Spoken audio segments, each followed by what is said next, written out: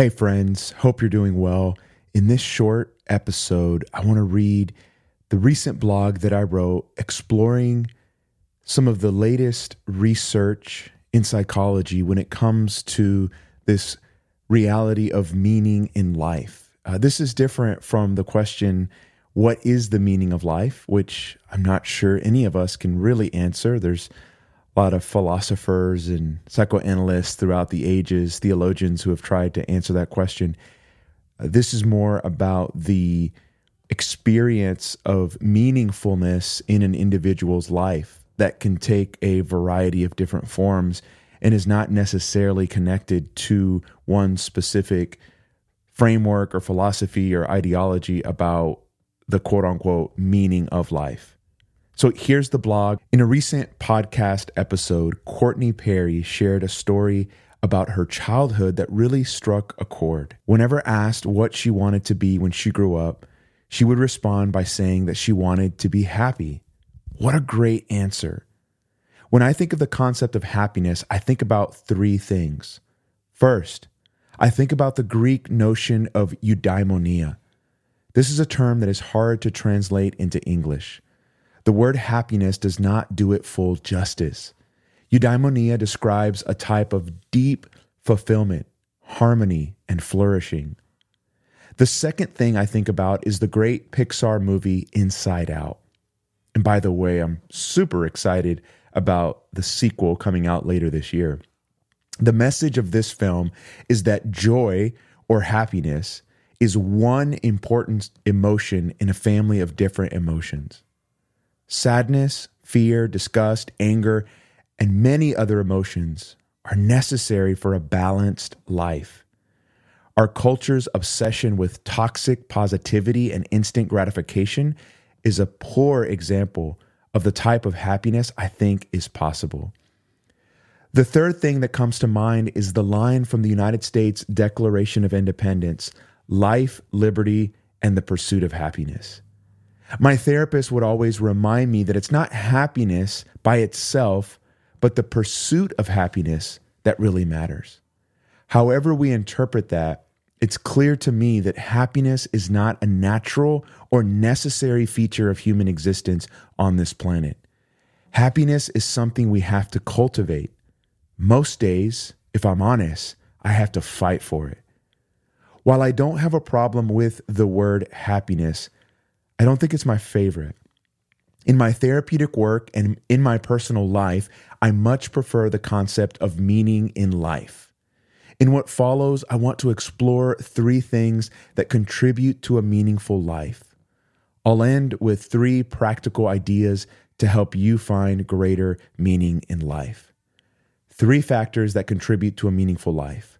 According to a study by Costin and Vignoles, there are three factors that contribute to a meaningful life, and these three are coherence, or a sense of order and continuity to one's sense of self and life narrative; purpose, a sense that one's life is moving forward and connected to significant values; and existential mattering, a sense that one's life is important and has value in the larger scheme of things.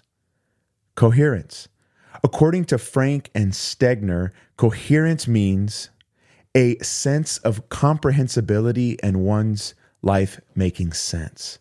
Costin and Vignoles define coherence as perceptions of order applied to self-related experiences. Coherence is about our lives making sense. I like to think about coherence in terms of narrative cohesion and continuity. We are narrative beings. We come into a world that feels like a story that's unfolding before our eyes. There's a beginning and an end, plot twists and turns, and a host of different characters. Waters and Fivush found that our sense of well-being, or we could say happiness, is tethered to feeling like we have a stable identity within a larger coherent narrative. Korean philosopher Byung-Chul Han laments the crisis of narration in our world. He believes we live in a world where people feel fragmented rather than connected. He rails against our addiction to the digital. Social media dumps more data and information into our lives and yet we feel more confused and aimless than ever before. We are not encouraged to plot our identity within a larger narrative framework that helps us make sense of our shared humanity. For Byung-Chul Han, narrative helps us cope with the fragility and contingency of human existence. Stories also help build community and solidarity. Instead of sitting by the fire, sharing stories with friends, and making sense of life, we pine for likes on Facebook and engage in what Han calls story selling. Story gets co-opted by capitalists who want to sell us more products and keep us on the never-ending hamster wheel of achievement.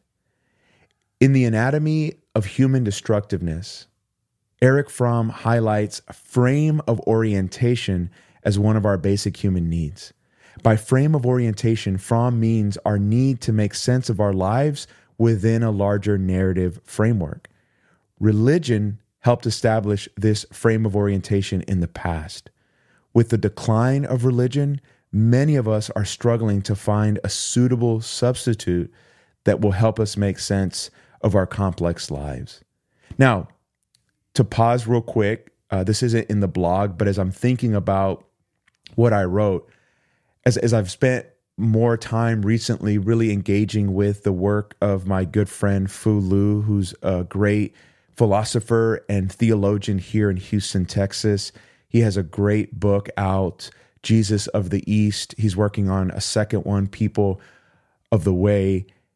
What I know from him, what I'm learning from him and other theologians that I really respect is that there is a type of narrative framework that a religion like Christianity or Judaism or Islam can offer that does provide a life-affirming framework that I think could help us pursue well-being. I don't think that means you have to go to church or be connected to institutional religion, but I definitely don't want to come across as suggesting that all religion is bad or all religion is equal or there's nothing that religion can offer. I think one of the ways in which I still want to stay connected to religion or spirituality is in the narrative framework that it provides to help make sense of my existence and maybe even to help shape my ethics in the world. Okay, so going back to the blog. In therapy, I see clients all the time who have lost a sense of coherence, whether it's grieving a loved one or shocked by the trauma of infidelity. People fall apart when their frame of orientation is shattered. Purpose. According to Arash Imamzadeh, purpose is having an overarching life aim that subsumes and organizes other goals. There are two main aspects of purpose within the psychological research on meaning in life. First, your life having a sense of direction. Secondly, your life aligning with your true values. Sense of direction. I work with young adult men who struggle to know what the next step in their life will be. They often feel aimless, tossed around in a tumultuous sea of doubt, depression, and dread. They are lacking purpose. They don't know where their life is going. To have purpose is to know that you're not merely Sisyphus, pushing the rock up the hill just to see it roll back down again and then to start the process all over again. When I think of purpose, I think of your life having a certain trajectory. It's moving forward. It's going somewhere. This doesn't mean you have to know exactly where it's going or even how you'll get there. Alignment with true values. In the world of psychology, values are an enduring belief upon which a person acts. In my therapy, I like to explain values as the foundational beliefs and convictions you have about yourself and the world that truly guide the way you live your life. We know from the research that when a person is living a life out of alignment, disjointed from their true values, they will likely experience depression. Authentic and sustainable values are not imposed from the outside, but rather emerge through an introspective process of discovery. We have to learn to differentiate between what our parents, religion, or society values and what we actually value. There may be some convergence and resonance there, but likely quite a few differences as well. Our life feels like it has purpose when we are getting to do the things that actually matter to us.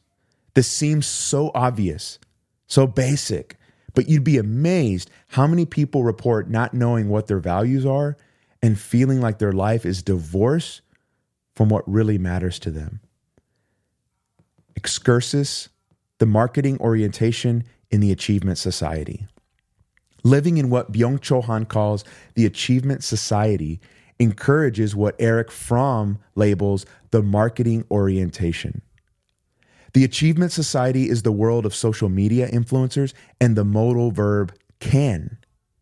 This is the world of endless possibility and self-exploitation. We exhaust ourselves trying to achieve and accomplish all the time without end. Fromm's marketing orientation describes how we see ourselves and others as commodities.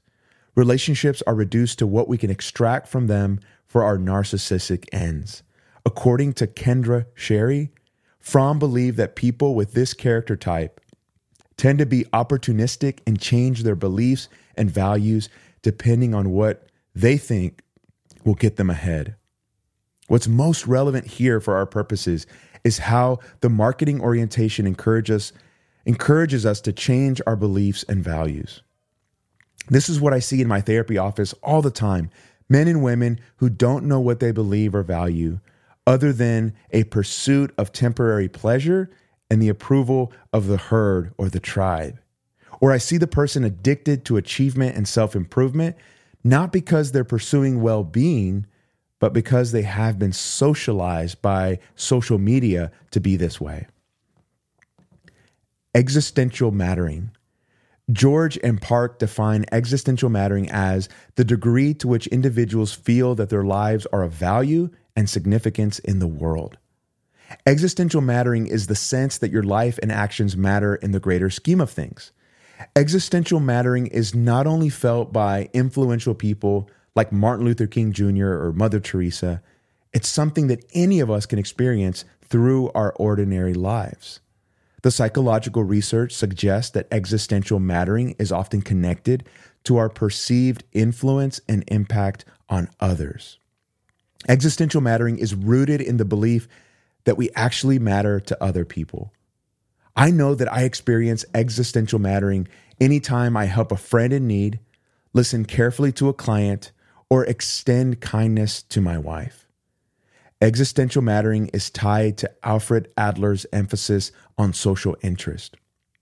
Social interest is a feeling of cooperation with people, the sense of belonging to and participating in the common good. We feel greater meaning in life when we find ways to connect to others and experience our lives making a positive difference in a realm outside the confines of our ego.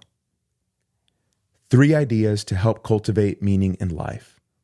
There are many ways to enhance your experience of coherence, purpose, and existential mattering. Tell someone your life story. Whether it's a therapist, pastor, or friend, please find someone you actually trust and begin telling them your story. As you share your journey, you'll notice that your life has not been completely random. There may be difficult moments and seasons of regret, but you'll also notice how you've changed and grown.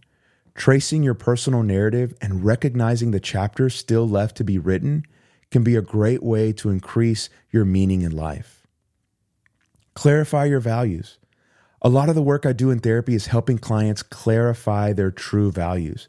There's plenty of great free values inventories online that can help with this. And if you read the blog, I include a link where you can find those. Personally, I like to guide clients through a specific imaginative exercise to help them clarify what they truly value. Here's the exercise. Imagine that you've died. I know, morbid, right? And that you're at your funeral. Loved ones come up and talk about what they appreciated most about you. And somehow you're out of your body and you're an observer, you're hearing what they have to say. And so I encourage clients to ask themselves, what are 3 things they would want their loved ones to talk about? 3 things they'd want to be most remembered for. And I think the answer to that question is really a type of window into what people value most. Get out of your head and help someone.